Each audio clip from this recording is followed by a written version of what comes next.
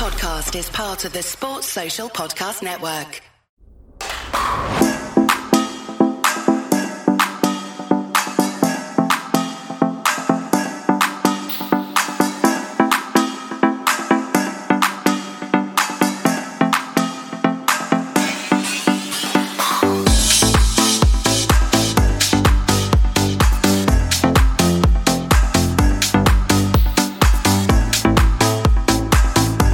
Hello, good evening and welcome to the Fatback 4 for this Sunday night. Lewis Hamilton's been robbed of the Formula 1, but we won't go into that because Kev will fucking blow a gasket.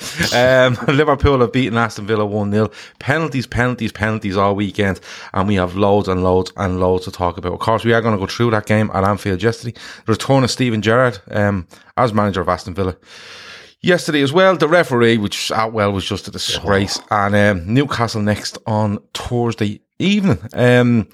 Get your comments in, get your opinions in, and we bring up as many as we possibly can within the show. If you hit the like button, fair play to you. If you haven't, go ahead and do it. If you haven't subscribed, try that as well. And if you're listening on audio download, click on the review button, leave us a 5-star review.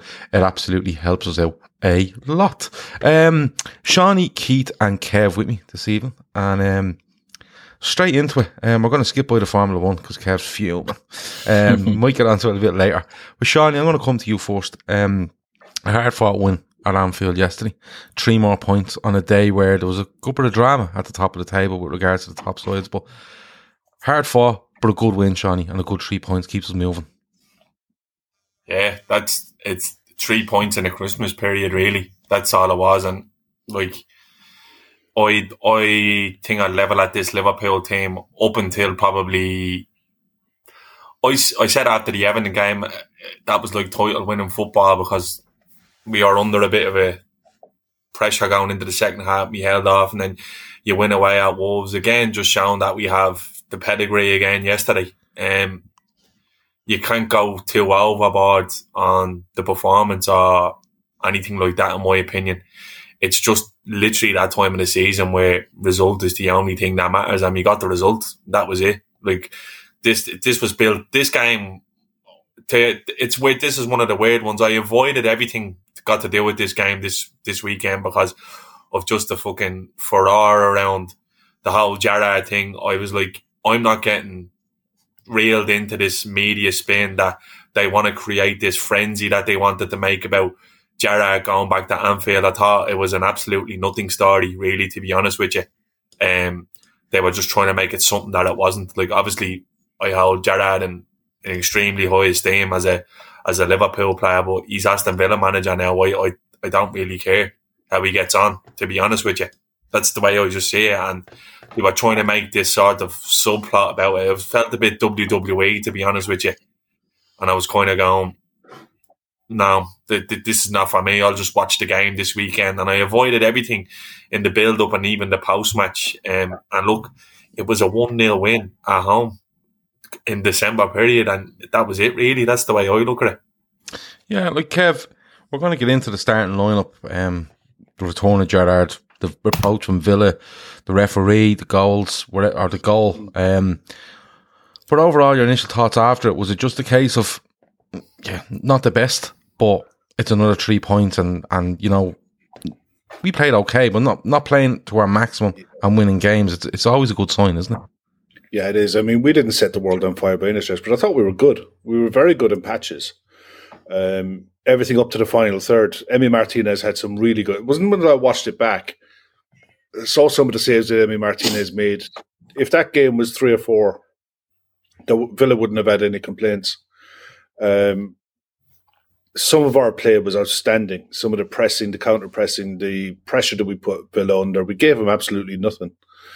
And it wasn't until we scored that they decided to have a go, which is a shame because when they did, there's a few players there, Ramsey in particular, there's a few of them that can play if they're let off the leash. And it was almost a case of Villa decided, we'll do our best not to get beat.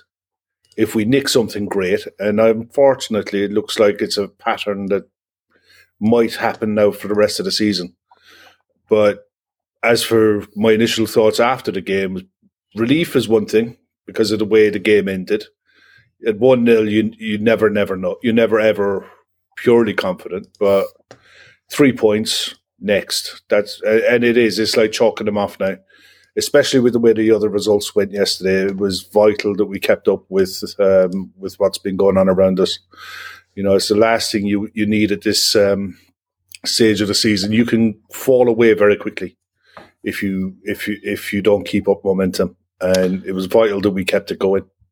It's one of those where, like you say, you can fall away very quickly, because I thought we were good on 1-1-0. I thought City were okay on 1-1-0, and I thought Chelsea were poxed to get a win yesterday. If you watch the tackle by the Leeds fella in the box, my God, what's he doing? It was a weird day. It must have been a full moon yesterday or something, was it? It was a mad day. When you look at it, Chelsea go up, then they go behind, they go 2-1 up, and Gelhardt comes on for Leeds, scores immediately, and you're thinking 2-2 draw, and then your man just kicks the back of the player, and I'm like, what are you doing? Stupid red card as well at Man City. Around Jimenez. It was mad.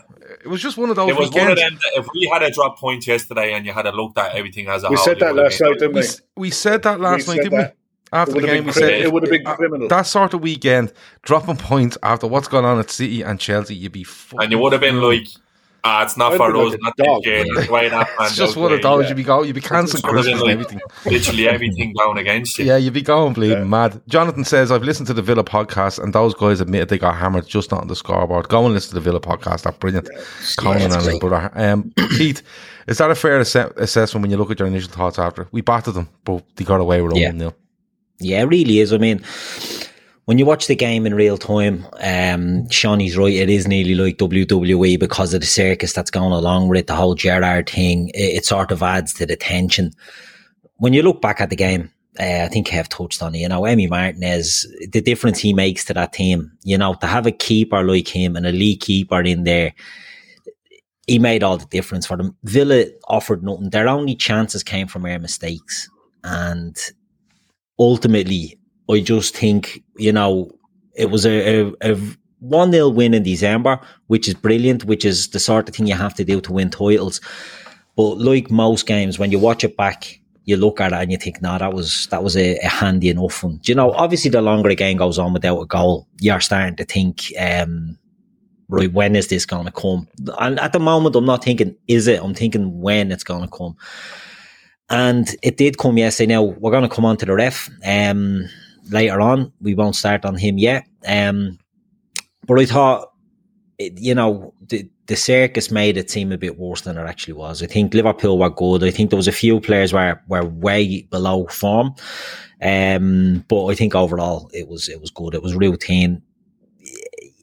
If other teams are doing that, I watched the City and Wolves game. I'm not a City fan.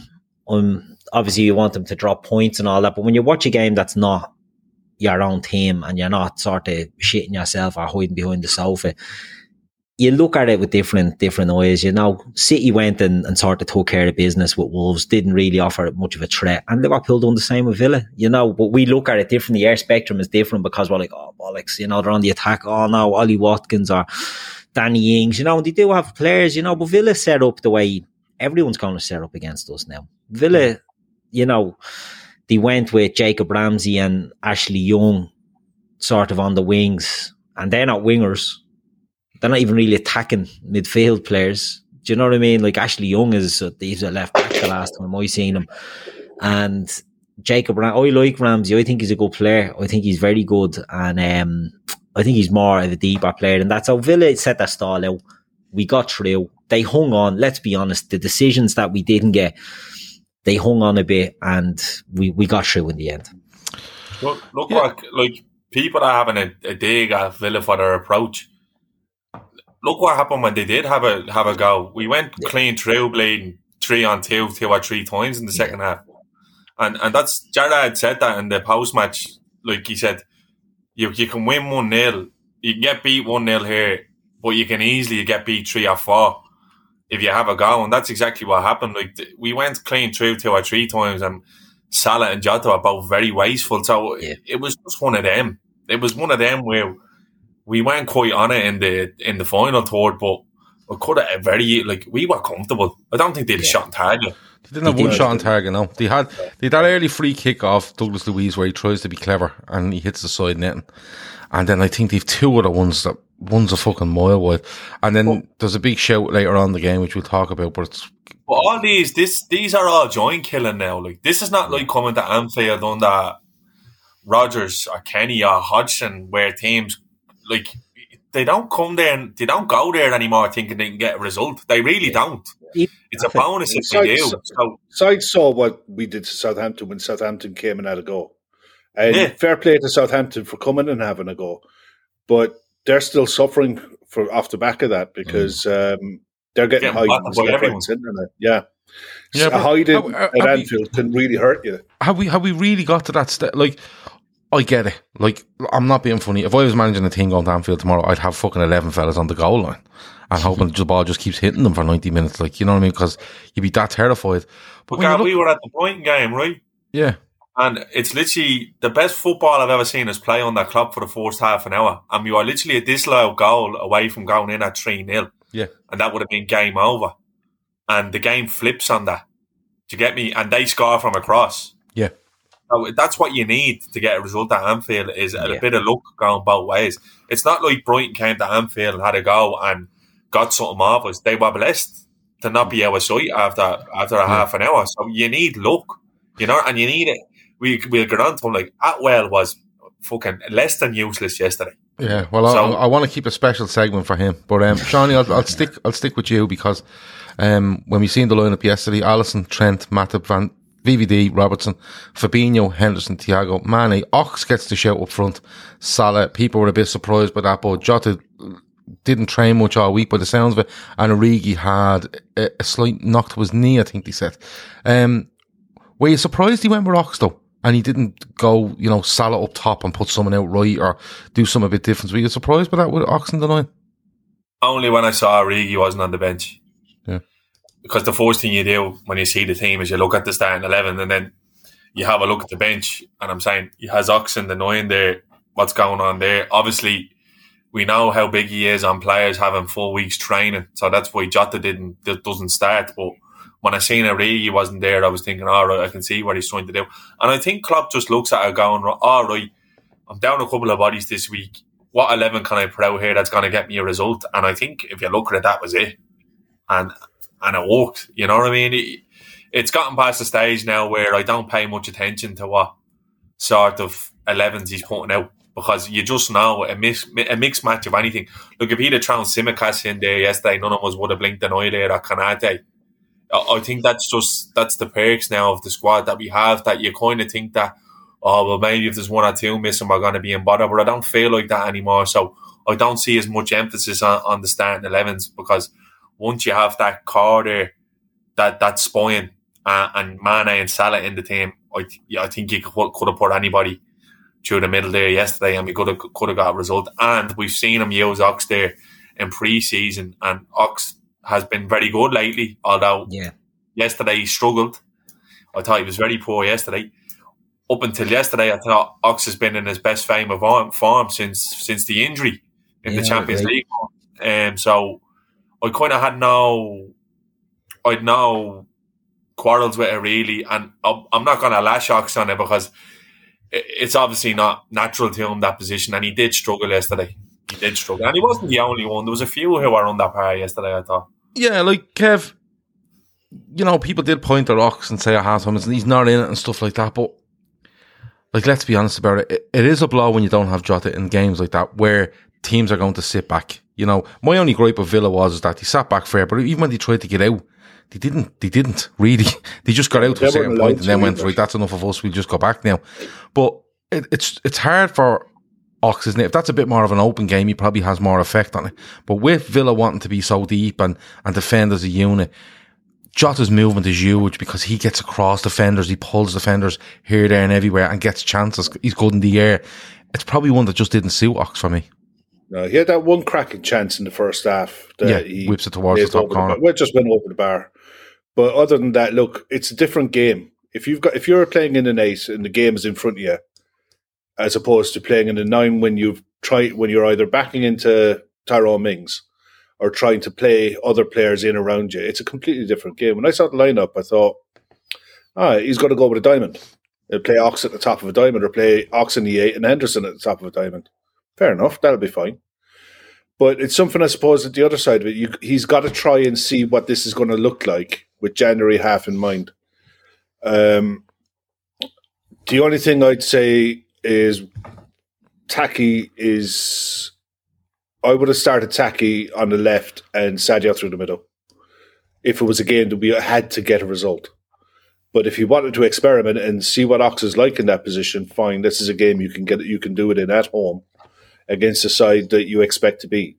You know, as hard as it was going to... We knew it wasn't going to be easy, but you still expect to beat an Aston Villa. So I was... You know, it was a bit of a head-scratcher, but, you know, only for a few minutes. I mean, the Origi injury is unfortunate, but I'd rather have him have that knock now than have that knock on the 30th of December. Yeah. You know, at a time when we're going to need him. Yeah, because there's all sorts going on with this AFCON now. There seems to be different news breaking on it every day. Keith, I want to talk to you about the return of Steven Gerrard. Shawnee touched on it earlier. You know, Klopp was brilliant during the week. I think with Shawnee, you said to me earlier, he was brilliant. He's just laughing at it. You know, he's making jokes like, I'm not answering any question about Steven Gerrard. He's asked straight out, do you think Gerrard will be Liverpool manager? Like, yeah. Once the time is right, I think he will be. He was brilliant all week, Klopp.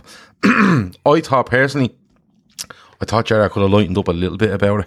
But then again, he's trying to show that he's the Aston Villa manager and he doesn't want to talk too much about Liverpool, which is fair enough. But overall, the return yesterday, I thought it was fairly muted. Did you? It wasn't as bad as I expected, to be honest.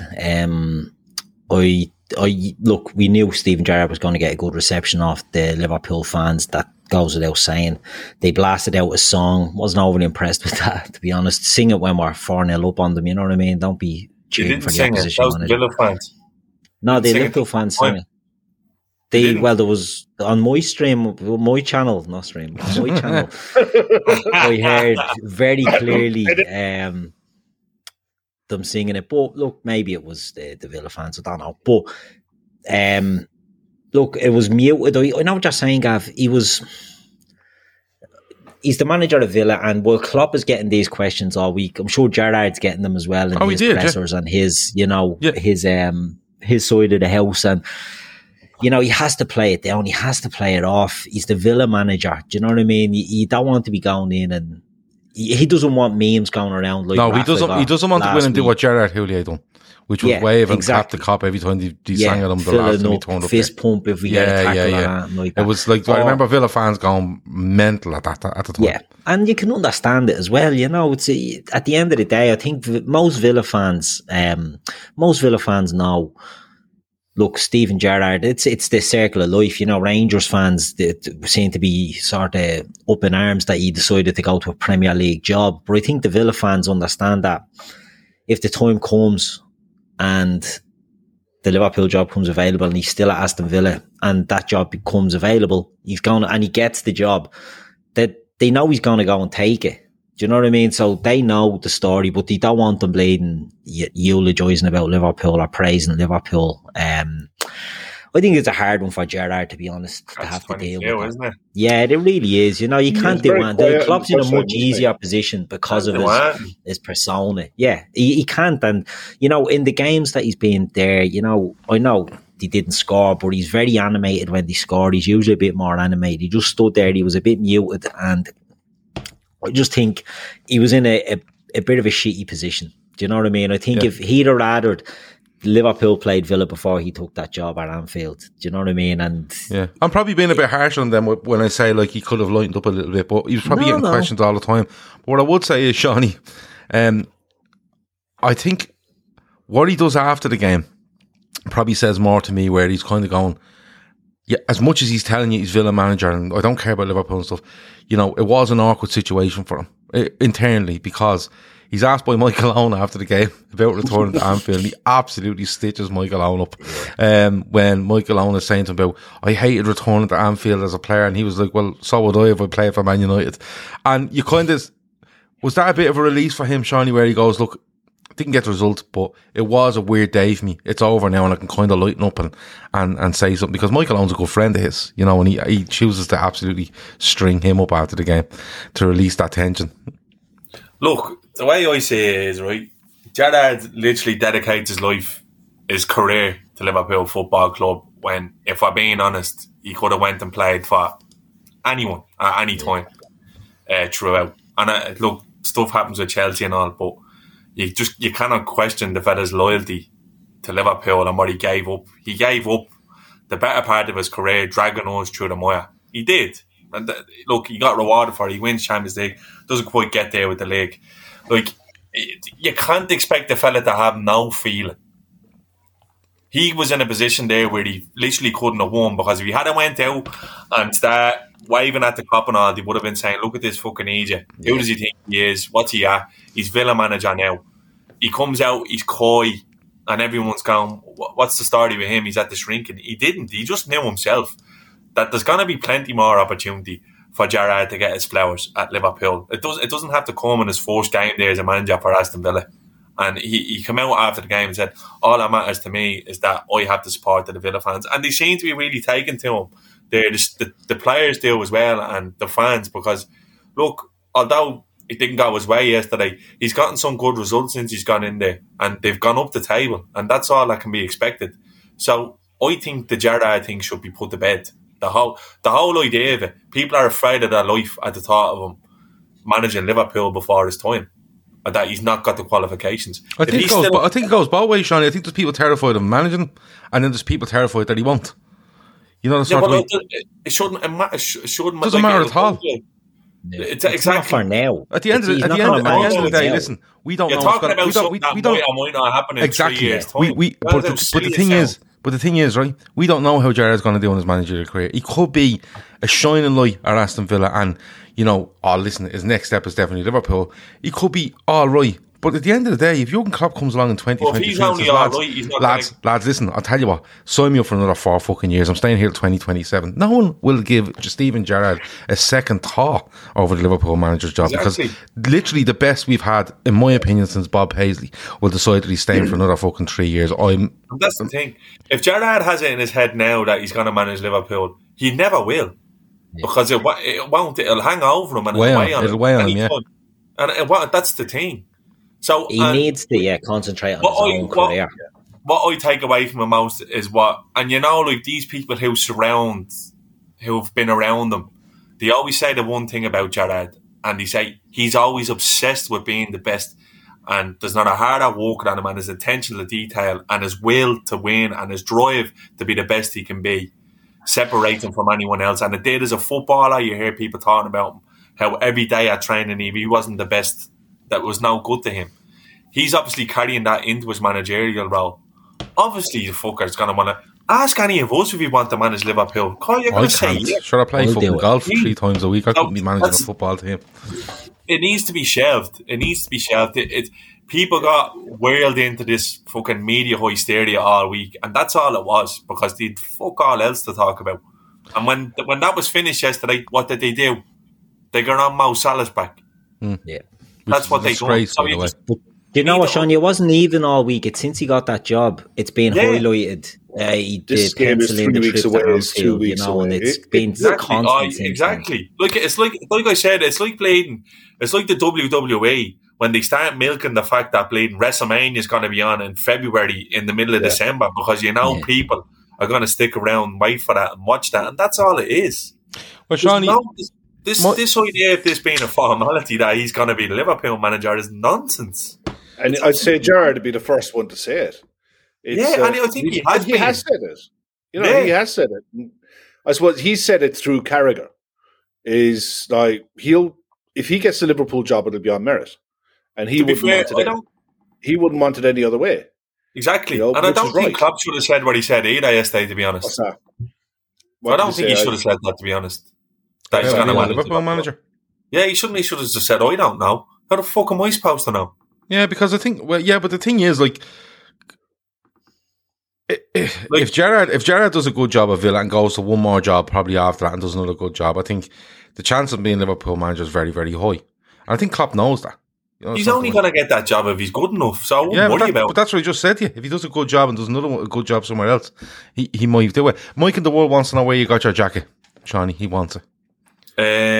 It's not actually FAI. It's You Boys in Green, an Irish podcast. It's called Second Captains, but they have a store called Coibig, and they just do a lot of like retro looking Irish gear. Yeah. And it's Coybig, isn't that right? Yeah, Coibig, yeah. And they do loads of stuff. Right. They do it's nice. It's warm enough for these months, but are they paying you for this advertisement or? No. Just Mike and the World will be bleeding. You can pay me for the link if you wanted that bad. Okay. I think it's coybig.com probably, is it? Yeah. Yeah, something like that, or .ie, one of those. One of them dodgy streams Keith was talking about. One of the streams where fucking Keith was watching and it was Birmingham City fans singing Gerrard's name. One of those. It was a stream like a babbling brook. It was a river. That's what I meant. If anyone was watching, it was Kev, we've looked at the Villa approach, and you know, I was kind of nearly on to have a go at them, but you lads have kind of talked me down because, in fairness, you know, teams are turning up like they're I don't know how good the template is, but it's definitely a template to try to go and play Liverpool. I don't know how successful it is, but it's definitely a template that seems to be being put forward, not being massively successful. It's probably keeping scores down a bit, but I'm okay with that because I just know Liverpool are playing deadly if people are bringing that out. But the referee, Kev, I want to bring you first out on Stuart Atwell, because like I'm running out of here. Right, I am. I've noticed it over the last couple of years. Keith would back me up, and we're losing a lot of hair. Shawnee's a brilliant head of hair, but yeah, I love the head of hair. Yesterday, I was fucking pulling my hair out with this fella. Like genuinely, I don't even know if he was watching the fucking game. I was halfway through when he didn't give the first pen, the one on Sadio. After I saw the replay, I thought, okay, VAR's going to check this. Did you think it was going to have to go now? I did the first one and the third one. I thought were pens. The one on Robbo, I thought nah. But there was 5 or 6 incidents in that game yesterday that he blatantly missed, and it's probably my biggest bugbear with referees because I fully support VAR. I think it needs to be rolled out much more, but much better. The idea that in 2021 rolling into 2022, we're not privy to the conversation that's being had between a referee and a VAR referee is baffling to me, because every other sport that has this system, you hear that conversation. We're not thick. We understand the rules and we want to understand the rules more. So by hearing that discussion, we're going to understand the referee's thinking, and we can turn around and say, okay, I can see where he's coming from, or he's as blind as a bat and he shouldn't be in a job. But at least we'll have a notion on what he's saying and what he's thinking. And my other bugbear is the fact that we've got the best players and managers from around the world in the Premier League. But we're stuck with, no offence, a bunch of English referees who are in the safest job humanly possible because they're protected year in, year out by a nominated ref who goes on Sky or goes on BT and protects every decision they make. And across every game, every single game this weekend, there was a howler of decisions that were made. I mean, the ones in our game were by nowhere near the worst. No. I mean, the worst one was at Man City by a country mile. The West Ham one was bad as well. I saw that one earlier. I saw that one as well, yeah. That was bad. The Leicester one was... Maddison. Yeah, that was bad enough. It's horrendous. But I still... He's literally horizontal before he makes contact with your man. It's ridiculous. The Moutinho one is the worst of the lot because of the excuse they come out with and said they didn't have the television angle that we needed to give a definitive answer. My whole. Because we all had it. We all saw it because the same picture, still picture that they gave later on in the day was off the TV picture that we all saw. So he's talking out through their arse. It baffles me beyond belief that this is £1 billion industry and they cannot get the basics right after they've been given every opportunity to do it right. And there's no excuse anymore. It's not like years ago when they were really badly paid. They're on really good money now. And the money that they're able to earn when they retire is huge. So, I mean, Atwell yesterday, it started bad, and then he compounded it with every contentious decision that needed to be made by not even looking to say, did I make a mistake or not? He decided in his own head, I'm right, the rest of the world is wrong, and I'm the one with the whistle, so I'm in charge. And that's basically the way it went for the whole game. It was by pure luck that he didn't try to level it up with the Allison one. Oh, I want to get to that later because I felt that was coming. I did. If that had been given, there is no way on earth he would have overturned it. Not a hope in hell. No. Yeah.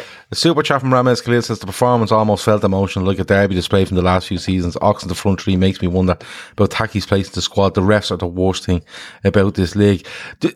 Listen, we've had endless debates, Keith, about VAR and this. And me and Kev only talking about yesterday about the process. And again, the processes are just all wrong for me. But for a guy to go around and give that sort of refereeing performance is bad, right?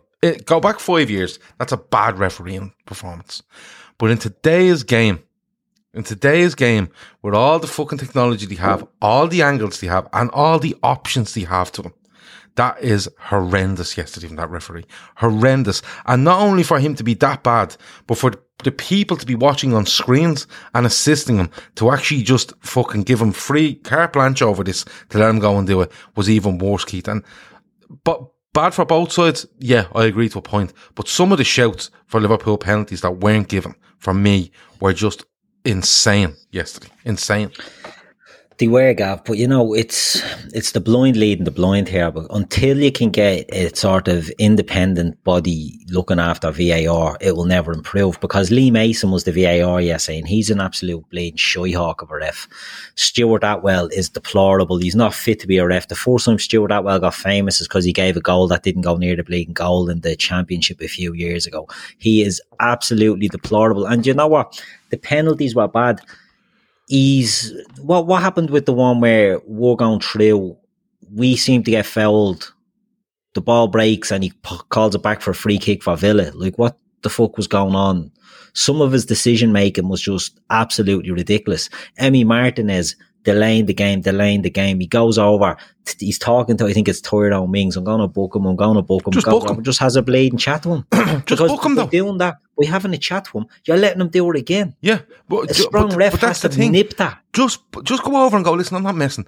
There's a booking. Do it again and I'll send you off. Exactly. Simple as that. That's and what he needs to do. As much as we give out about the Raul Jimenez thing, right, where foul against him, he's given a yellow, that's argument. That's stupidity on his part, though. It is, but the thing is, Shawnee, it's argument. You could argue, was it yellow or not, right? And he's taking a free and a hit, whatever, right? But it happens because he gives me yellow, he doesn't get out of the way, right? And as much as we can argue over, is it right, is it wrong? The referee has made decisions on it. Like going over and telling the captain, I'm going to book your goalkeeper. Just fucking book him. Because if you have it in your mind that you're going to book him and he's actually starting to annoy you, why are you talking to his captain? Just go over and book him and then turn to the captain and go, tell him if he does that again, I'm sending him off. I don't give a fuck. If he does it, I don't care if he delays this goal kick for 30 seconds after I've booked him, I'll send him off before he gets a chance to kick another football. But he was all over the fucking place. He was terrible, Gav. He was terrible. And like that, as far as the penalties go, I think he couldn't give I think he could have given the Villa one at the end. But the more I've looked back at that, I'm not too sure it was a penalty because I think Alisson gets his hand on the ball and I don't think there's enough contact on Ings. BBC showed that he makes perfect contact with the ball. Yeah, and I think that's... on Matip in the build-up. In the build-up, Matip was pushed. Would have nullified anyway. Would have nullified it. I'm with Kev on that, though. If he gives that, he doesn't overturn it. There's no chance. No, I agree. Yeah, he's not overturning anything. So I think the ones where in the first half at Liverpool, we can say they're soft. I think the Mane one was a penalty as well. I think he's pulling whether Mane was a penalty all day. That's what you got a penalty for. Yeah. Here's the thing: the Mane first one, right? There was a foul by Matip on Watkins later on in the first half, for the exact same thing. Sorry, I have to cut across you. Sorry, just quickly to get this out of the way. Mike in the Woods says, Shawnee, what size are you? I'm trying to measure my shoulders against yours on the telly. Extra medium. Extra medium. Don't even know if that exists, but go with it. Shawnee, what size are you in that, Shawnee? Extra large. Extra large. Yeah, because Shawnee's a big lad. Shawnee's a big unit. Yeah, he's wearing no medium. So if Shawnee's about 6'2", well built, so that's extra large. So just base it off that. I feel like playing Michael Buffer here is ring calling me out playing. And in the red corner, fighting out with her in there. Just put your arms out like that, Shawnee, so we can get a nice. Do you know what, Shawnee? Would you not go out and get a measuring tape and start measuring your chest and all that sort of stuff? Hold on, I have one there. I'll grab it now in a minute. Go on, grab it there and measure yourself up for Mike in the Wood. But go on, Kev, what were you saying? There was a foul earlier on in Matip, almost identical, where Matip pulled Watkins. Watkins went down, Matip got... I don't know if he got booked or not, but there was a foul on. No, Matip almost got booked yesterday. Van Dijk, is it? No, it was definitely Matip on... Oh, it was Van Dijk on Watkins. That's early. That's where the free kick from Douglas Luiz comes from. It was an almost identical foul to what Mane won in the box, where he just got whipped around by his arm. Now, look, is it soft? Yeah, but it's a foul. It's in the box. You give it, or you just let a free-for-all go, and that's the problem. There's no consistency but the argument always is, Kev, if he gives that, he give it every time, and like, no, I'm going to back you up here because, right, Kieran B says Arsenal were robbed against United. Tomiyasu should have had a penalty before, just before half time when Maguire shit his togs and pulled it back 100% foul, right? Now, and the argument after that one was, if you give it for that, you have to give it for everything. No, because they stopped doing it. And if you remember, if you go back probably Russia World Cup. not even before that. I think it's before that. Martin Skrtel had an awful habit of absolutely jockey backing on people in the box. And this came out that if you're caught pulling on people in the box, you will be given penalties. And he did give a few, and it stopped him. And if it stops Martin Skrtel from doing it, it'll stop anyone from doing it, because he was like, had no interest in the football or anything that was going on. He just wanted to manhandle some fella. You know what I mean? He was literally like bleeding. He was like a wrestler in there, you know what I mean? It was like Kurt Angle he was in the box. And all, to be fair. Yeah, it was mad. So I don't go along with that. It'll stop. Just make the decision on its own merits. But he wasn't making any decisions yesterday, Kev. Like, he wasn't. He was brutal bad. I think we're getting better though, because I don't remember having this conversation that too often. This is the first time I can remember we're doing a deep dive on a ref, and it's December. So we're going in the right direction. But that was across the board yesterday, it was shocking. Like, you can kind of you'd excuse a ref for not giving fouls if he's letting the game flow, but he wasn't, because he was blown for stupid things going both ways. It was shocking. He made the game a shite watch. He did. He really ruined the game. He ruined it. Yeah, I agree. He really did. I didn't enjoy it at all, because it was literally, there was no ebb and flow to the game. It was literally for little nippy fouls, bleeding a quarter way into the bleeding final third, and he's just bleeding, pulling up players for nothing, stupid fouls, and making them move back 2 yards to take. I tell you what, Darren McGallagher will be on overtime this weekend, because I'm looking forward to Daily ESPN's thread tomorrow on some of the decisions that were made, because that'll be well worth looking at. When he does a great thread on the Monday morning, doesn't he? Laura says if it's a foul outside the box, it's a penalty inside the box. I agree with you 100%, but it's never going to work that way, Laura. It simply isn't. And the funny thing is, right, you should crack down more in the box than you do in midfield, but it goes the opposite way, because the chances are if you're fouling in the box, you're stopping some sort of opportunity or some sort of really dangerous attack. In midfield, it could be just something, pull on someone's shoulder, and you could have 10 men behind the ball. It's still a free kick, and it'll be given. And it'll be booking as well, in because midfield. You're stopping a counter. Exactly, but in the box, they're terrified to make the decision, and I don't know, it's unbelievable. But what really gets to me is that these guys are doing this, and they have more options, angles, cameras, whatever they want at their disposal. And A, they don't use it, or B, the people that are assisting them continue to let them go and do it. This shite with the offside is fucking brutal. Oh, it's well. Yeah. I thought they got rid of that, and it's worse. And I wouldn't mind. I think, on the other side of the coin, the one thing I much preferred about the VAR now is, I agree with Kevin in the sense that we should be able to hear what they're saying, but I think less is more with VAR. There we go, Jesus Christ, I should be a spokesman for the bleeding PFL, whatever. PGMOL. Yeah, you'd be able to buy loads of tracksuit tops. I think I think the fact that we don't see them drawing the lines and all anymore has helped big time. Yeah. Big time. But that was down to the TV companies deciding that. I just in conjunction with the PGMOL, it says, look, this is creating more confusion. Yeah. UEFA have it probably better, where a couple of minutes later you'll see the definitive image of what's what, and you just get on with it, and you trust it because you don't see, and you don't have people sat on Twitter trying to draw lines with a ruler. And remember that? Remember people used to be putting rulers up on the tellies now and going, look, that's not even straight, that line. Red Steve says, Gav, disagreeing with Laura. It's not too late to go on the Santi's naughty list. I don't know if I was disagreeing. I was actually agreeing with her, but saying it'll never happen. Go on, Johnny, were you going to say something there? But the lines in the pitch I found are more useful than anything that day, because I'm sort of going like, because when the camera's at an angle that way, it's kind of hard to tell where the line is, but you can always judge by the line on the pitch. Trust the gardener over the technology. Exactly. But the Everton game the other night, and he's like bleeding LSL, and they've had a few cans before they're marking the pitch, and he's bleeding S-hooks all over the place in the middle of the park. Who was the groundsman that used to never do straight lines? St. Mary's, the Southampton groundsman, used to do all sorts of brilliant designs on St. Mary's pitch. And Anfield was always kind of those big boxes, you know, like the big wide lines. They were never thin. They were big boxes as you would look at Anfield for years and years, going back to the late 80s. It was always big boxes, you could say. But Southampton, I'd say the VAR came along and said to Southampton, listen, you have to knock this on the head. He was doing brilliant designs on the pitch. Yeah, he was but look, the ref, what can you say? He was dirt, that's what you can say. Keith, I'll come to you. Yeah. We get the breakthrough through Salah, and he makes it 1-0 after being taken down in the box, and it's a penalty. There's no doubt. It's a Stonewall penalty. I seen on Twitter last night people trying to make the argument that it wasn't a penalty, and then making, as Shawnee said earlier, making the biggest talking point of the weekend when you see what happens at City and other places. That the biggest talking point of the weekend was Salah's a penalty. Like, what the fuck is going on, Keith? Gav, these are people with big platforms, people with, a lot of people listening to them. I mean, a lot of people, when you get people like that saying it, people are thinking it's true. That's as clear a penalty as you'll ever see. This shite about, Salah makes contact with Mings. He doesn't make contact with Mings. Salah's gone through. Mings is scampering. Salah's cutting, slows down to cut it onto his left foot with him being left footed playing on the right side. And Mings clips him. He hits him twice or three times to take him down.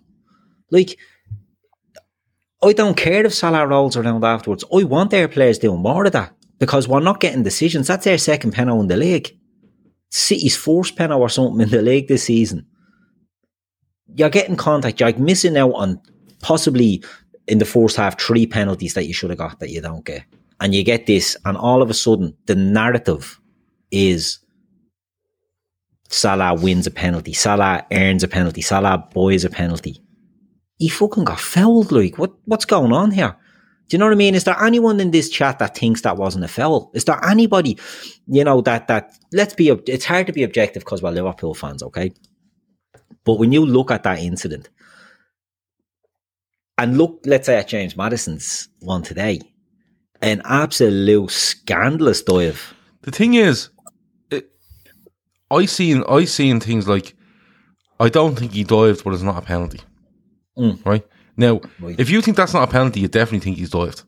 Yeah. Right? My thing is, and I know what you're saying, it's hard to be, neutral when you're a Liverpool fan. When I looked at it, I always try to look at it from the other side. Always. Because because it's easy to go, it's a fucking penalty, and clearly it's not, Gav, stop. But he shifts it past Mings, who doesn't back himself to be physical enough with Salah, right?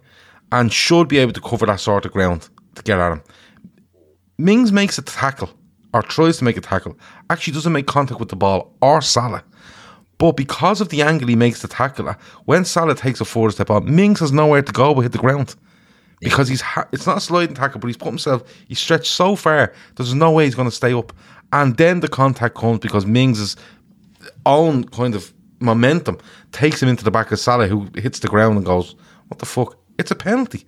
But what annoys me the most, Keith, is the fact that we're all talking about this Salah thing, And nobody's talking about anything else that's going on. Mings doesn't complain about it.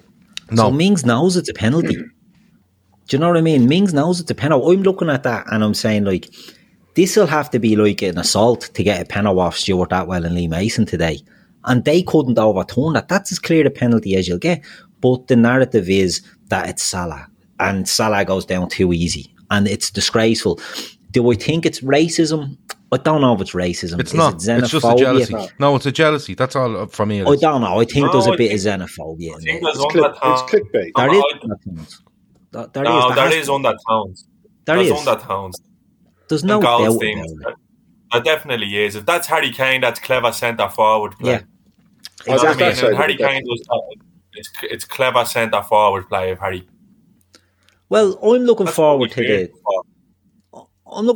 Maddison outrage. Well, the Maddison one today, for no one that's seen it, the ball's played to the right hand edge of the box. He takes he takes a touch inside. Sorry, Sean, you went. And Mings acts with the ball. Yeah, like it's a penalty. It's not a penalty for a tackle. It's a penalty for momentum that causes Salah not to be able to shoot or move on with the ball. Takes the back of his legs with his own. I think it's actually Mings' right leg that catches Salah because he's fallen, and then Salah goes down. And it's funny because Salah's expecting the tackle. He's actually expecting the tackle and manoeuvres himself to get in the right position, and then gets taken. Suarez made a living of winning penalties. But the thing is, with Maddison, and you take the challenge. What else can Salah do? Like, answer me this now, right? So, right, say for example, that's a dive or whatever, or a simulation, all right? What else can Salah possibly do there? What can he do? He can't disappear. He can't move past him. He can't dive over him. He puts the ball. He pushes it inside Mings. He gets across him. Mings goes to make tackle, think the ball's there. It's not there and he gets nothing. So what actually more can he do? How is a simulation? It's not. I tell you what it is. It's fucking Mo Salah sells, and having a dig at Mo Salah is going to get you a fucking shitload of clicks. This, that and the other. Well, all the other. What would did he do that yesterday about both of his decisions? No, but Maddison won't get the outrage like Keith said, because Maddison won't get clicks like Salah would. Maddison, someone said today, what happened? I'm going to give credit to Alan Shearer, because Alan Shearer said it as it was last night, and he's one in the past who's had a dig at Salah for going down, but he turned around and he said he's done what he's had to do. He's put himself between the ball and he's forced Mings to make a tackle. Now he's not going to get the ball, and he doesn't get the ball. If you impede someone making a challenge and you don't get the ball and you make contact, it's a fucking foul. If it's outside the box, it's a free kick. If it's inside the box, it's a penalty. Yeah. There's nothing more.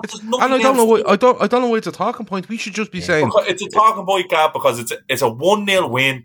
Yeah. It's a 1-0 win again. You need to realise that the same fucking idiots who are saying all these things were the same ones last year saying that this Liverpool team is finished, they're done. Yeah.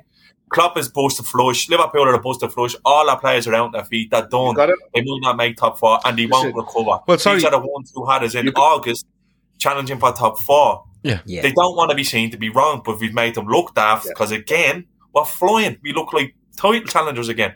But they don't want to fucking admit that. If we want to win that game 2-3-0, there's not a word said about Salah's penalty. And a few people have said there that they haven't seen Maddison. One pair said I didn't see it. He was watching the West Ham game or something. Maddison gets the ball on the right edge of the box, takes a touch inside. The Newcastle defender's standing there. Maddison takes a touch, and I swear to God, go and find it. If you type in Maddison penalty on Twitter, you'll get a video of it. The chap is horizontal before he puts his leg out to hit the Newcastle defender, and you can see the Newcastle defender reacting when he hits him by trying to pull his leg back on. What's going on here? And a penalty is given. Now they bashed them 4-0, but it's still one of those where I think, Salah is if Salah's a talking point, this one is like we should be making a program on it. No, Salah has to play a different game to everyone. Like, how often do you see players like literally how often do you see Salah like that, putting his hands up in the air like that when he's getting dragged back? Yeah. He has to make it clear to the ref that he's being impeded. But he's even stopped doing that because he knows he doesn't get the fouls. Yeah. The other side of this is it influences. And it just so happens that this is now, he stopped doing that now and he's just ghosting players. Yeah. Because I guarantee you this influences referees going forward. Because they're only human. I guarantee you. No, you won't get the next one. Yeah. No. And the other side of yesterday's decision as well It was a 3:00 kickoff. It wasn't the Sky game or the BT game. The vast majority of people in England didn't see the incident until after the phone-in shows were done. So unless you watched it by whatever means, if you're living in England, or you're living with Keith, then you won't know. So you're going to listen to the phone-ins. You'll hear Liverpool get attention, and I guarantee you, their listenership, their number of texts they get, the number of tweets they get, all ramps up the second Liverpool are mentioned, because the same doesn't happen with Leicester, the same doesn't happen with Villa, the same doesn't happen with Spurs, with Harry Kane. Purely and simply, no offence to those clubs, they're smaller. They don't have the global reach because they're TalkSport. Well, I fully expect Andy Goldstein to be on tomorrow telling you that he had an issue with Mo Salah. Yeah. That's just the truth. And that won't even be his opinion. That'll be some bleeding producer. Well, it is his opinion because he's a fucking not tick. even his opinion. Chris Brack says Salah's penalty was class, dealt with the VAR delay, the Villa antics, posting in Martinez, no chance. It was a great penalty, bang off the post. And in fairness, Ming's reaction is one of those where he just knows he's going. He knows. He shouldn't have thrown the tackle in. He should have kept running with him. But he throws the tackle in his momentum then. So it's one of those. And someone else says there, like, what annoys him is that we're making so much of this, and the City one yesterday is not being made much of. And look, I think the City one, for what it's worth, I think the fact that City didn't get the one in the first half meant they got that one in the second half. Yeah, but that's another case of just incompetent refereeing an occasion rather than refereeing the actual situation. But look, that's the way it goes. But look, the penalty is excellent. The penalty is excellent, and Martinez is a shithouse.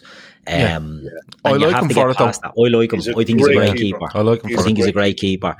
But he's imposing, and he's big, and he puts players off. We've seen it before. He puts players off taking penalties. So that added to Mo. And if you saw just before he's taking it, Mo was bleeding, taking a deep breath and closing his eyes. As Shawnee said, never confident when Mo takes a penalty. Never confident when a left footer takes a penalty. I'd rather watch me dad get out of back than watch left footers take penalties. You know what? We should sign Rafinha.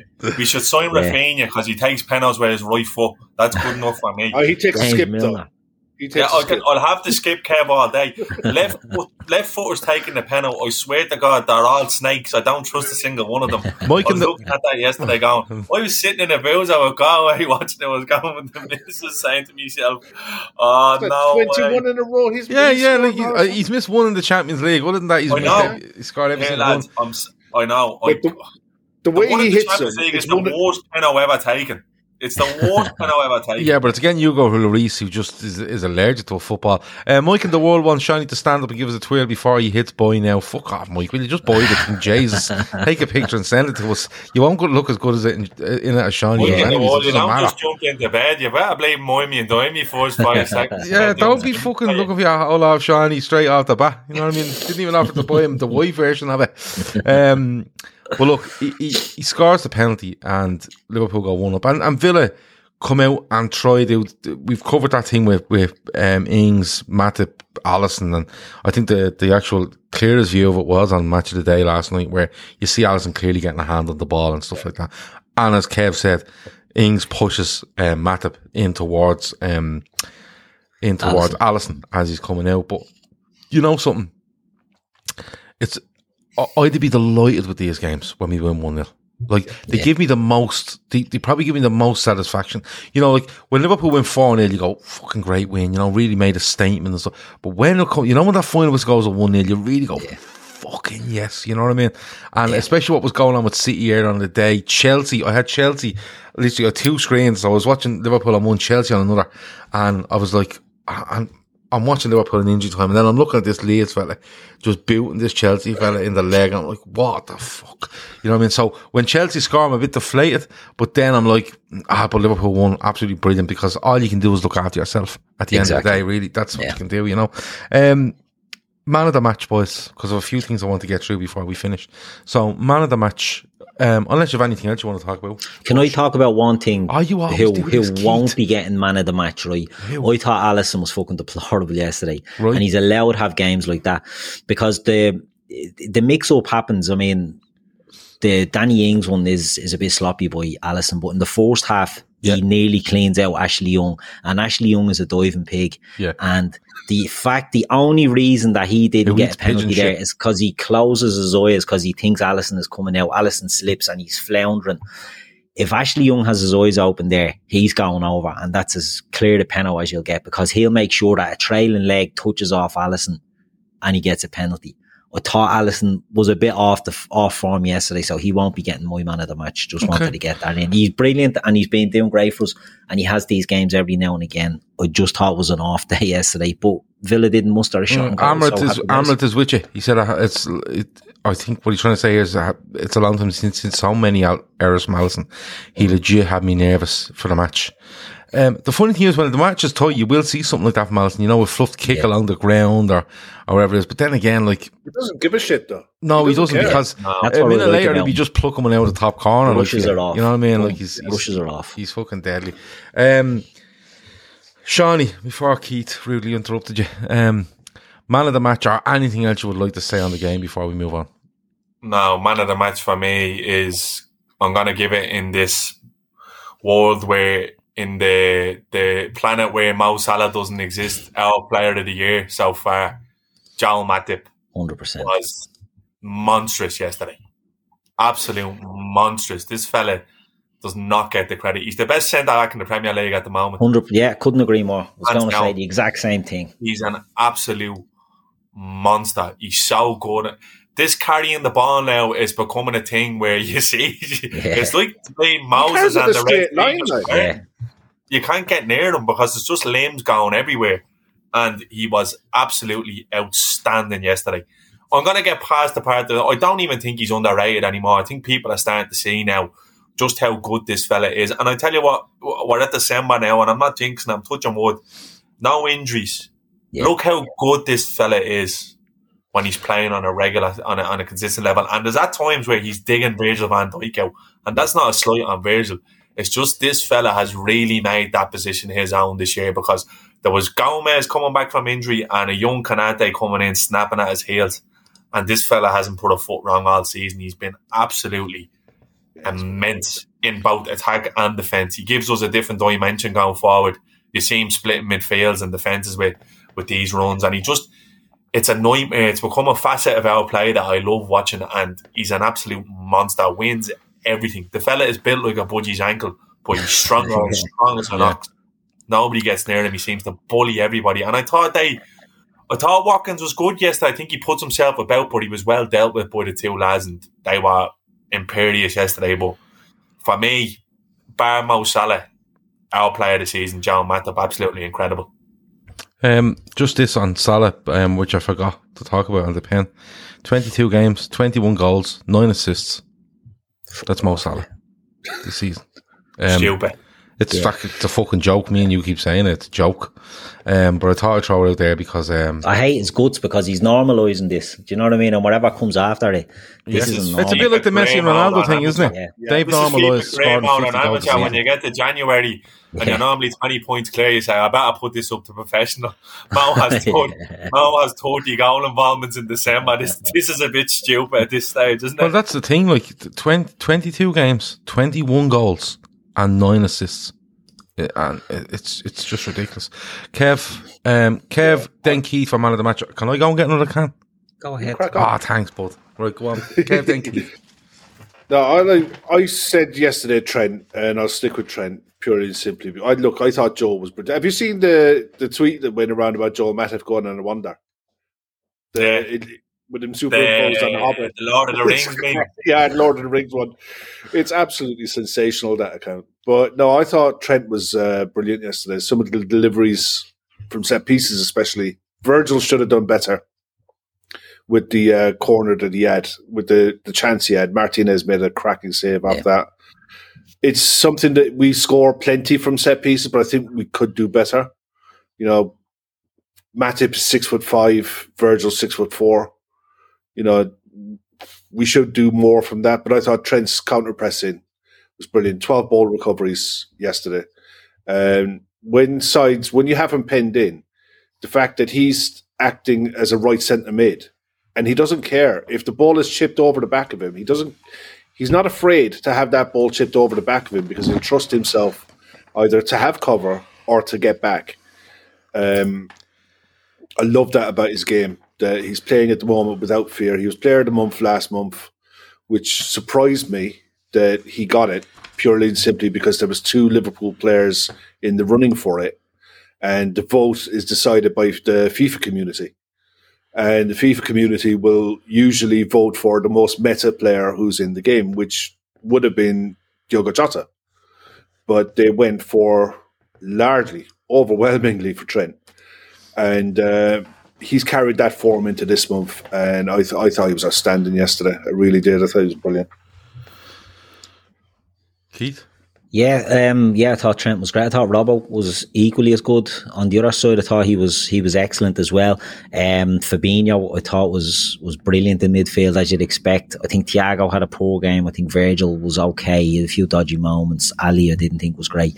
But I can't go past Matip because I agree with Shawnee.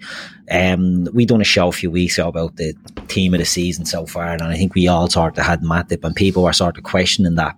I think he's been absolutely brilliant. I'm hard pressed to think of a better defender than Joe Matip in Europe at the moment. There's not many. There is not many.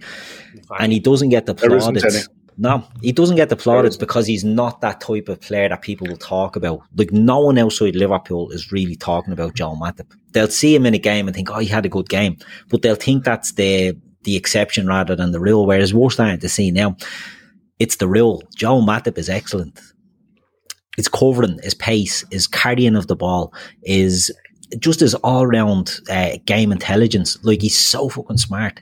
I think he's absolutely sensational. I think this year he's been brilliant. And I thought yesterday, Ollie Watkins doesn't get a sniff. Ollie Watkins is a difficult centre-forward to deal with because he constantly goes into channels. And, we don't have fullbacks that'll sit back there and sort of cover that. So Matip's getting dragged everywhere to cover, and Virgil, and I thought he handled them so bleeding well. And I think Matip, the run is amazing, but he's doing it every game. Do you know what I mean? Like, Konate done it in pre-season where he was getting the ball and he was running through, and we were all saying, Jesus, that's like Joe Matip, because Joe Matip does that. Everyone has, Thiago has his little shoulder drop where he goes. Joe Matip has his run where he beats 6 or 7 players and carries it deep into the other half, and it's he used to be a centre mid, didn't he? Yeah, he played for Schalke. It's the fitness thing, though. Like, I put a stop there earlier. He's played 12 league games this season, and I think we've played 15 in total, have we? 16, I think. We played 16 in total. Yeah. He's played 12, and I think for the 4 of them, I think he might have been rested. Yeah. He's rested away at United, isn't he? It's not a case of him having any major injuries, the sort of way. And I think that's the big thing. Somebody does say, managing it. Matip has legs like Dalsum from Street Fighter 2. Anyone want to make a comment on that? Flame. Sure, Flame. Jonathan's actually gone hard in here on Keith. He says, I was going to say pull that comment up. Never forget. I was selling Salah and you were selling everyone as well, so I wouldn't be too worried about pulling me up on Joe Matip. You were selling the main stand and opening an Aldi, for fuck's sake. You were selling I was selling 16 players, so Matip was the least of my problems that I have to live with. I'm going to even it up. I thought Trent was very good. I think Kev's gone for Trent, am I right? Yeah, I did. I thought he was very good again. And, I was delighted, like you said, with him getting the player of the month because he's deserved it. I think he's been fucking brilliant. And literally the only thing people have to throw him at the moment is he can't defend, and that's a fucking myth. An absolute not a myth. Because A, he can, and B, you have to watch the way Liverpool play and the positions he's in when Liverpool are actually having to defend because of the way we want to play. So it's a bit null and void, that argument at times for me. So I would go Trent. His cross selection is standing out to me this year. Yeah. Far better, more varied. Deep, whipped. Yeah. He's going deep into the back post. He's not afraid to hit Robbo now when he's in that. He's not afraid to use that diag straight to Robbo when he's in the final third. He's going inside now. He's becoming more and more unpredictable, and that's why we're scoring a lot more goals. To be honest with you, because he's pushing right up, and then it's not just this. I'm just going to bounce this on the penalty spot. He's whipping them low. He's going far post. He's literally going inside to Hendo, Thiago. They're getting little wall passes. So it's all happening through him. Yeah, he was absolutely brilliant yesterday. Like, look, you won't get any arguments from me regarding Trent. The back four, I thought the back four of the unit were brilliant. But I know Allison was a bit mad, but the big talking point yesterday was we didn't allow them anything in terms of shots. That was the big worry about Liverpool in October, November, September, is that we were leaking goals, but now Chelsea are like a save and we're back to our best. So it just the toys are a little 10 bit clean sheets in 16 games. Yeah, exactly. We had a few games where we were giving up 2s and 3s, but it seems to be a thing of a past. Brentford and West Ham, we give up 6 and them too, isn't it? Well, once we just stop giving up all these offside chances, we'd be all right. Yeah, the ones that are miles offside, we'd be grand. Antico says, does every away fan that comes here have the same sheety song sheet before leaving home? Yes, is the answer to most of them. I said this the other day, you're better off having teams from the Championship and League One coming up because they enjoy their team more than talking about yours. And I seen on Twitter today where the irony is they're talking about Liverpool and sign on and, you know, feed the Scousers and stuff like that with Steven Gerrard standing in the dugout. A. And B, they are singing on behalf of a club that I seen on Twitter today that are from Aston, one of the most deprived areas in England. So, you know, and that's not me having a go at Aston, by the way. Yeah, but this is what expecting these football fans to be self-aware. But you kind of need to be self-aware, Shawnee. I think there's enough around it nowadays. Yeah, but they're just gobshites. You know what I mean? Honest with you. Like you said, they'd be rolling them songs out when we're all dead. That's true. But the thing is, like, there's not many clubs in the UK now at the moment that don't have food banks outside the football ground. There's not many.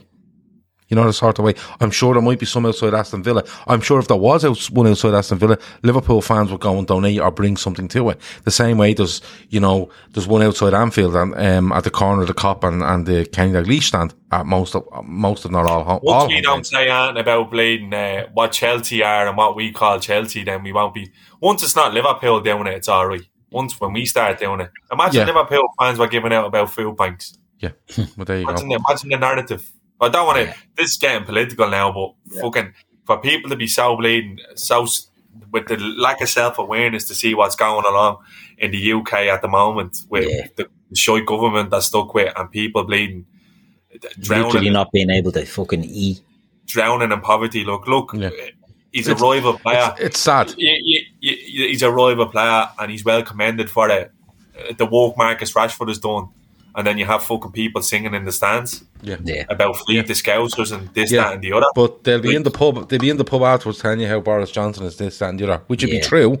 But it's a bit hypocritical when you're doing something in the ground and coming out 15 minutes later to have a go at Boris Johnson. But Liverpool are the ones with the victim complex, of course. You know what I mean? Like, so let's not get outside the box here because that's not what you're supposed to do. But some of these football fans need to take a hard, long look at themselves and realise the situation that they're living in and how fucking privileged they are that they get to travel up from Aston to watch playing professional football on a Saturday, and that's the least of their worries. So, fair fucking play to them. Yeah, but I think Wolves fans were as bad last week as well. I think it has to be noted that it's not only Aston Villa fans. You know, Aston Villa fans were singing songs yesterday, but it's kind of become. There's no impact of those songs anymore because people just go, oh, they're doing that again, Eddie. You know, so there's no outrage about it. It's just actually sad. But when Liverpool said Chelsea rent boy, there was all sorts of outrage. Yeah, there is nothing about that, you know, and it's every single game. It's audible on every single game. You know, it's disgraceful, and it's something that's a lot more prevalent than, you know, Chelsea rent. I heard it yesterday in the Norwich game. And you know.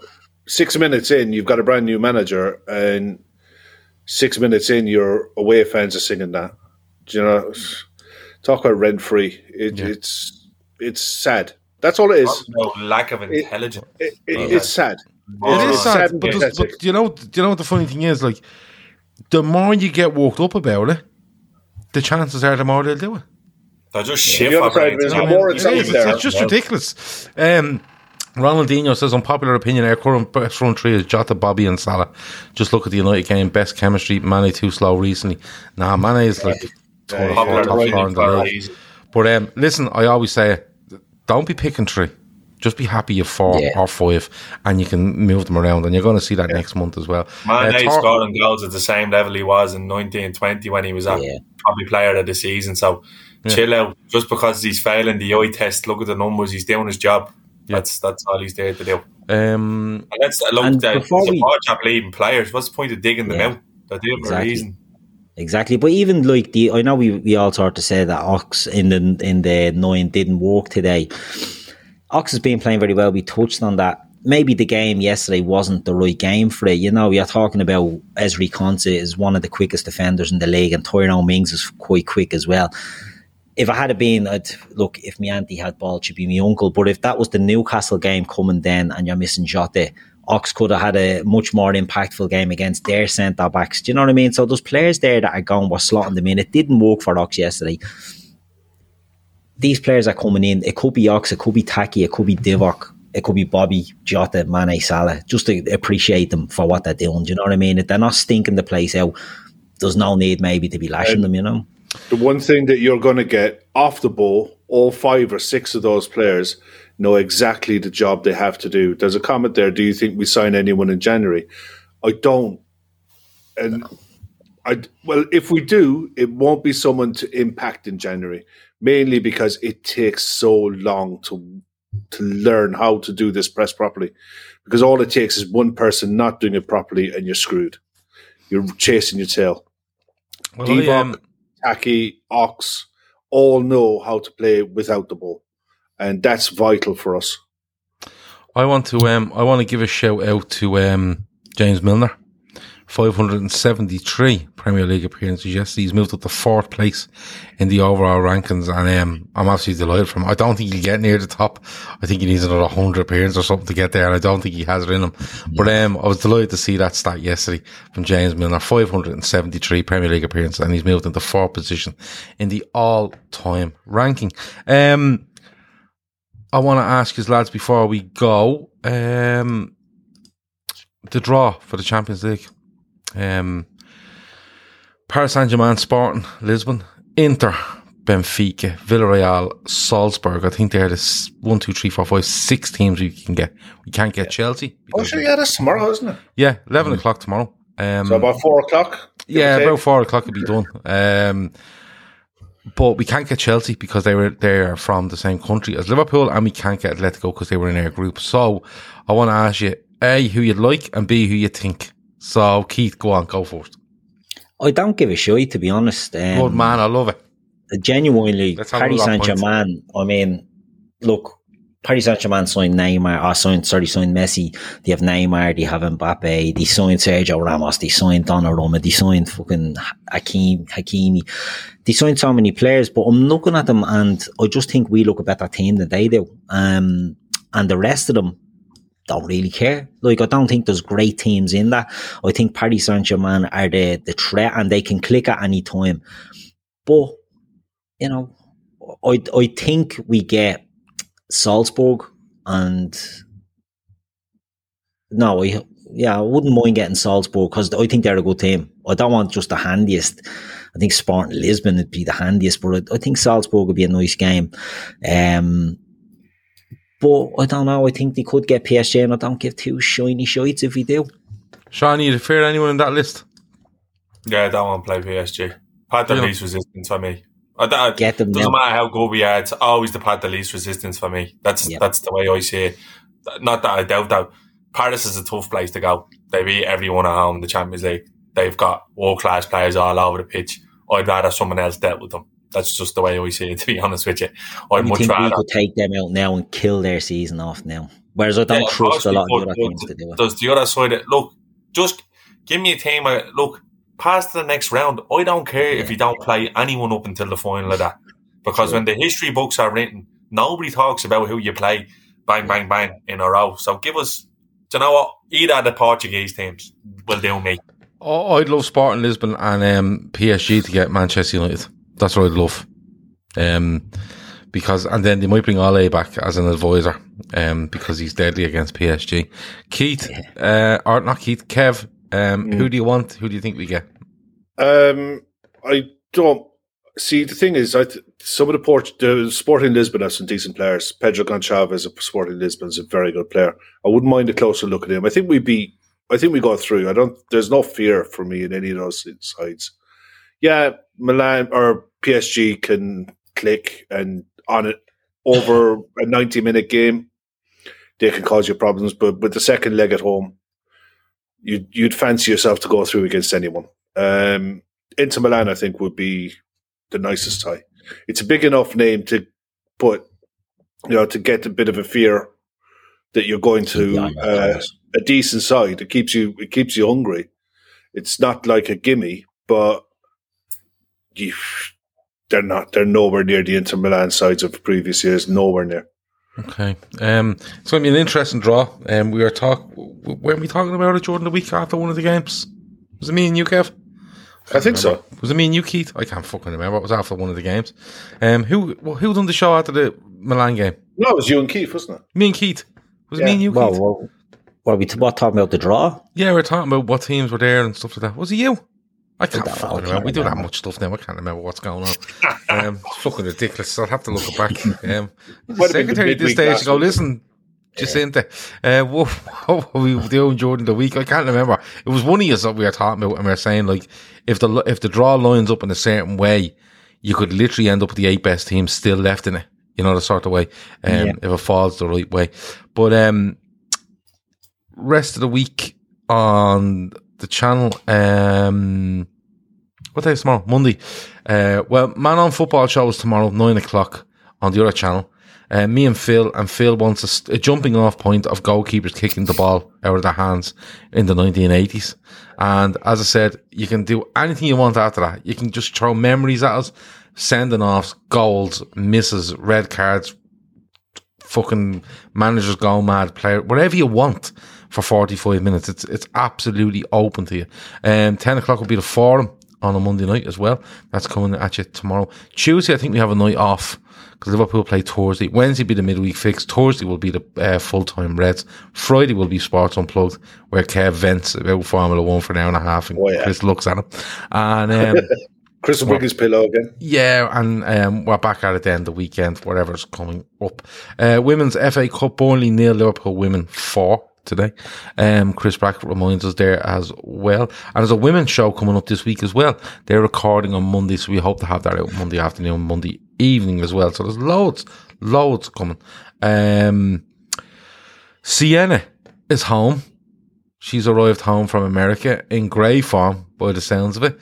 So she starts her rehab over here now, but she's absolutely flying, lads. Like, ridiculous. Like, you know what I mean? She'd be doing fucking heads and volleys and all, I'd say, in the next couple of weeks. She'd be playing on the volley around lampposts and shit, if she keeps up the way she's going on. But I just wanted to give you that update because she's absolutely flying, and it's great to see, and right in time for Christmas as well, which means that our family are home for Christmas, doing rehab throughout Christmas, but to arrive home to such a positive outcome to everything she's gone through in America over the last month is absolutely brilliant.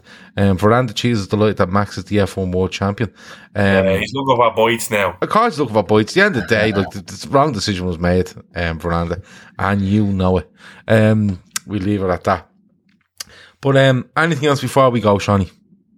I think we should give the F1 5 minutes, to be honest. Okay, so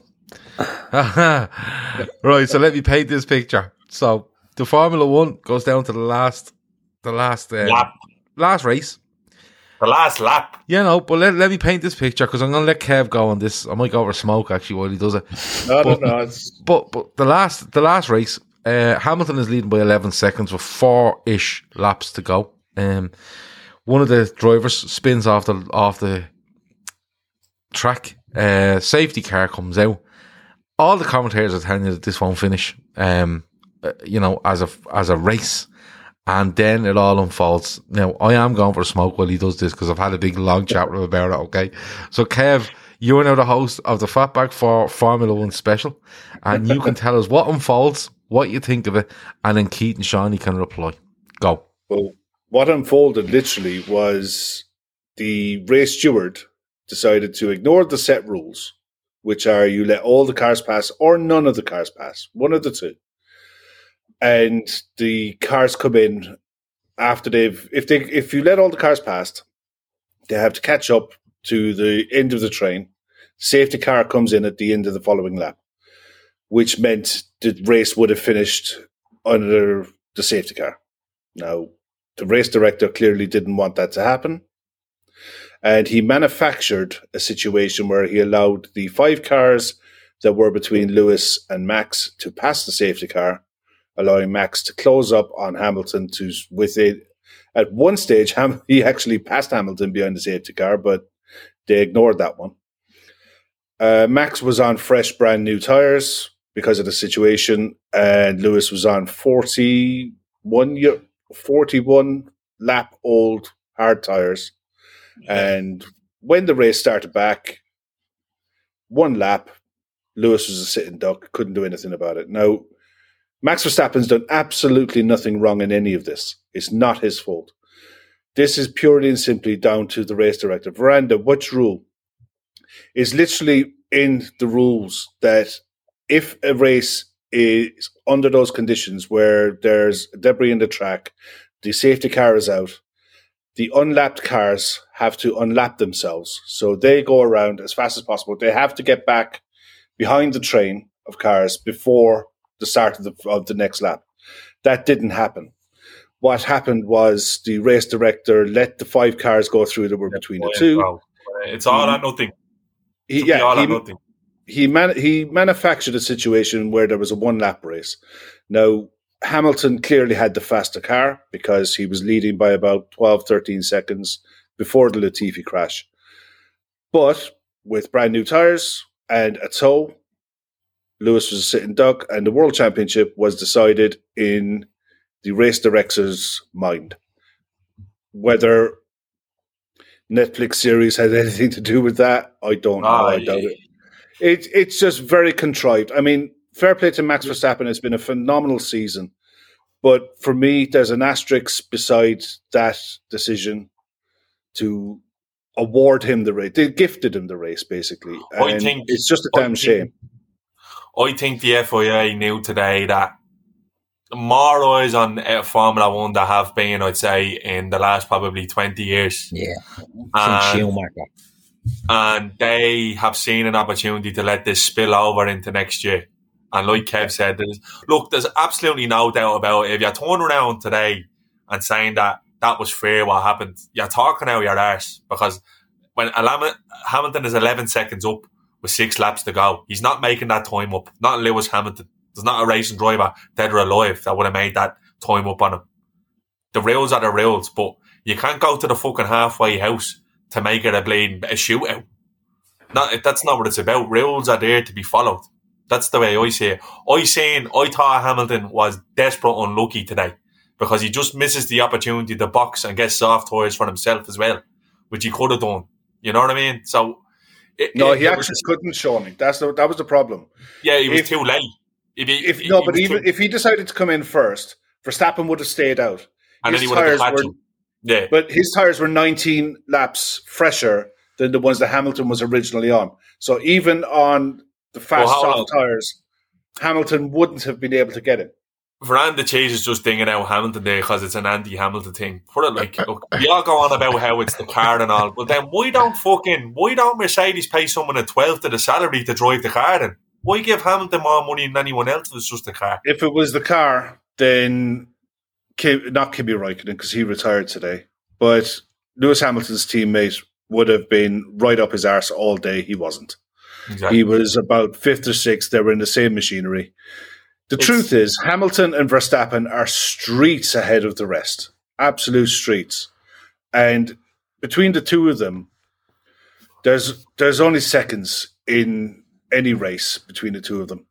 And the best analogy I heard today was it's the equivalent of you're playing a game of football in school, you're 10-0 up, and someone turns around and says, next goal wins while they're on the break, and your keeper's out, and your keeper's already gone off to class. That's literally what happened.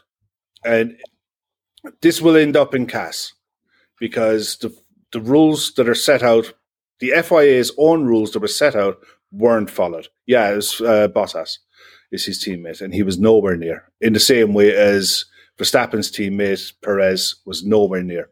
These two drivers are elite. They're the best drivers in the world, bar none. And it's just a shame that this World Championship, which has been epic, was settled on a poor decision. But next season, it's brand new because next season, this is the last race for those cars. That car design is redundant. From next year, the whole car design changes, the regulations change, the tire size changes, the aerodynamics change, everything. You're literally, next season, it's 95 days away. Next season, you're going to get a brand new grid with brand new drivers in different teams, and it's God knows what's going to happen. But, well, all I would say is that, I don't think I watched the Formula 1 race in full since about 1996. But Kev got us into it over the last 6 weeks. So Kev, do me a favour, give me a ring, will you? In about 48 weeks' time, and let me know how the fucking season's going, and I'll jump on it again. Ones in the chat. None of this takes away from the fact that Lewis Hamilton is a better driver than anyone that you've ever preferred in your life, because he's literally the best ever there, in my opinion. To be honest with you, I was watching it, and I was texting Kev at the time, because I was texting Kev at the time and saying to him, like, what's going on here? And I was literally walking off what everyone on Sky was saying, and basically what they were saying. And that's probably a bit of a red herring, because they're all Brits. But at the end of the day, they were following the rules. I think Kev's analogy nailed on the head. Well, Kev should be on Formula 1. He should be on Sky Sports F1. He should be. Kev's one's the best. If he does get onto Sky Sports Formula 1, we're definitely buying him a "Come on, you boys in green jacket." Your man's calling you in for the dinner, and it's next go or a winner, and they're like he said, and it's last man back, and you're up fucking. I felt sorry for him, but I tell you one thing. He was classic. I'd love to see the contrast now today if Verstappen had been beaten, because he would have been still standing in the pit, rattling out excuses as to why he didn't win the race. But Lewis Hamilton, as usual, all class, didn't say anything and walked away. And I'd imagine that the decision to appeal was nothing got to do with him. It was an epic end to the season, like that I followed for 4 weeks. But it was an epic end to the season, right? But at the same time, Kev said something to me earlier, and he went, "It's a brilliant end, but it's going to alienate a shitload of people that actually took up watching this sport over the last 6 months." I don't think it will.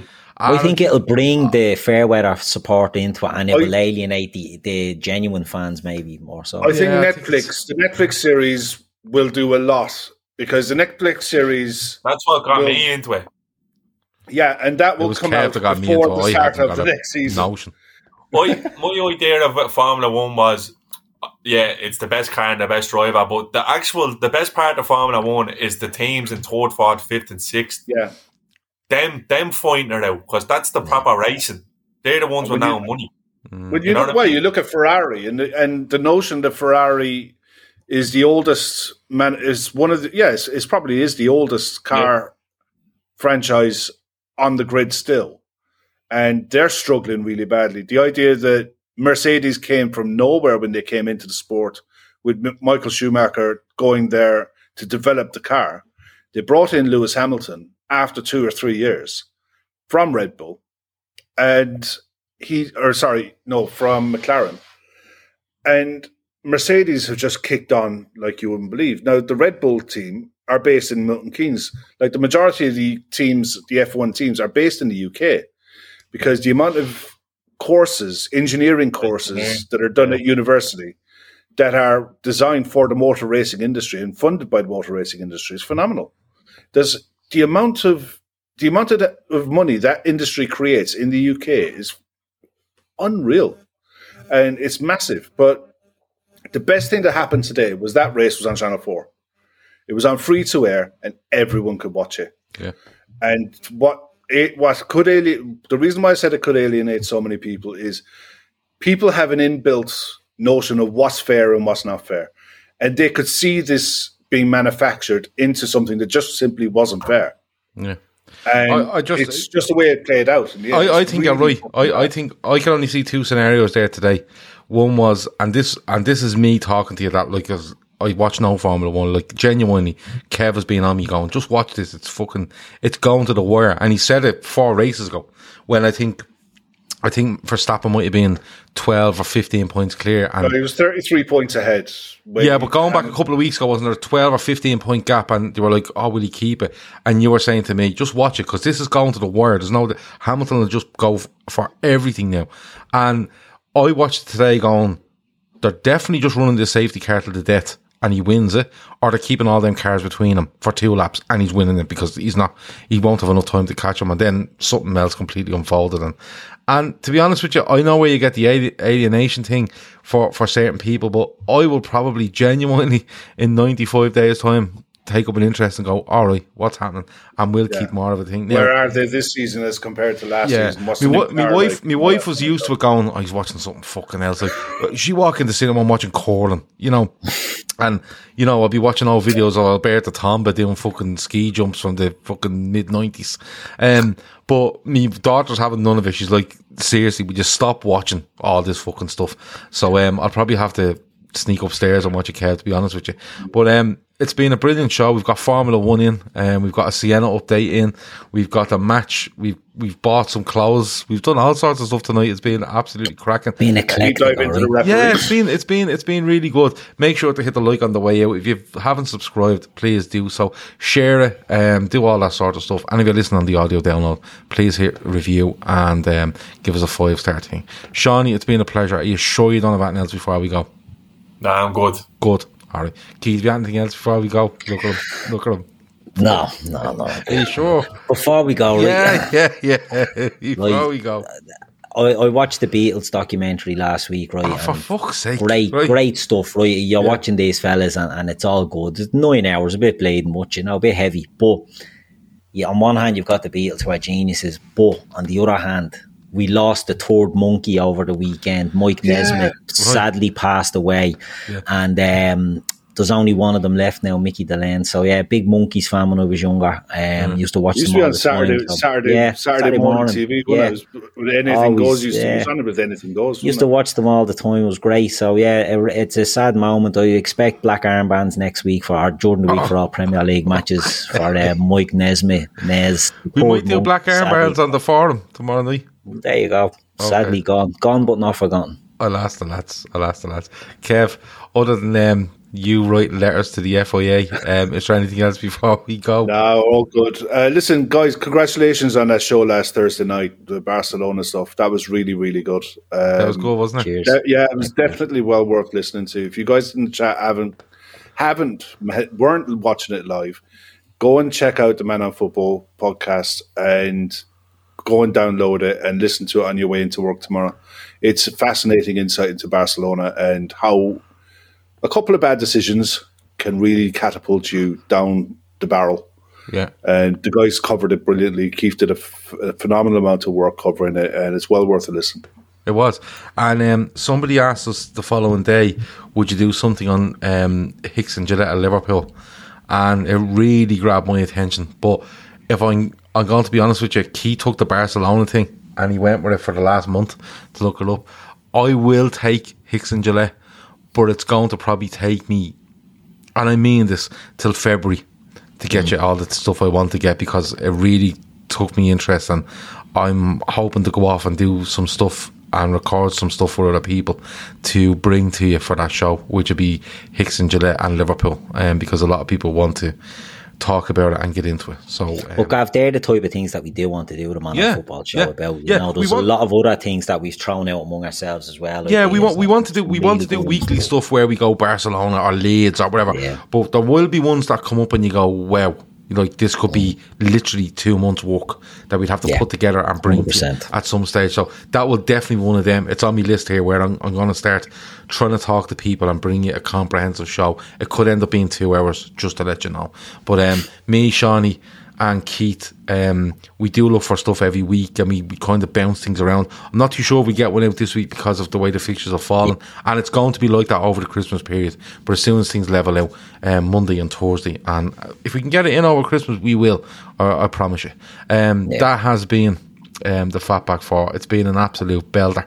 Loads of people watching, loads of people liking, loads of people subscribing. As I said, we've bought clothes, we've sorted out Formula 1, Sienna, the football. We've done absolutely loads. We've told you Matip is the best defender going at the moment. Nobody has anything else to fucking say. They better not have. It's 25-12. Talk to you in a bit. Over now. Sports Social Podcast Network.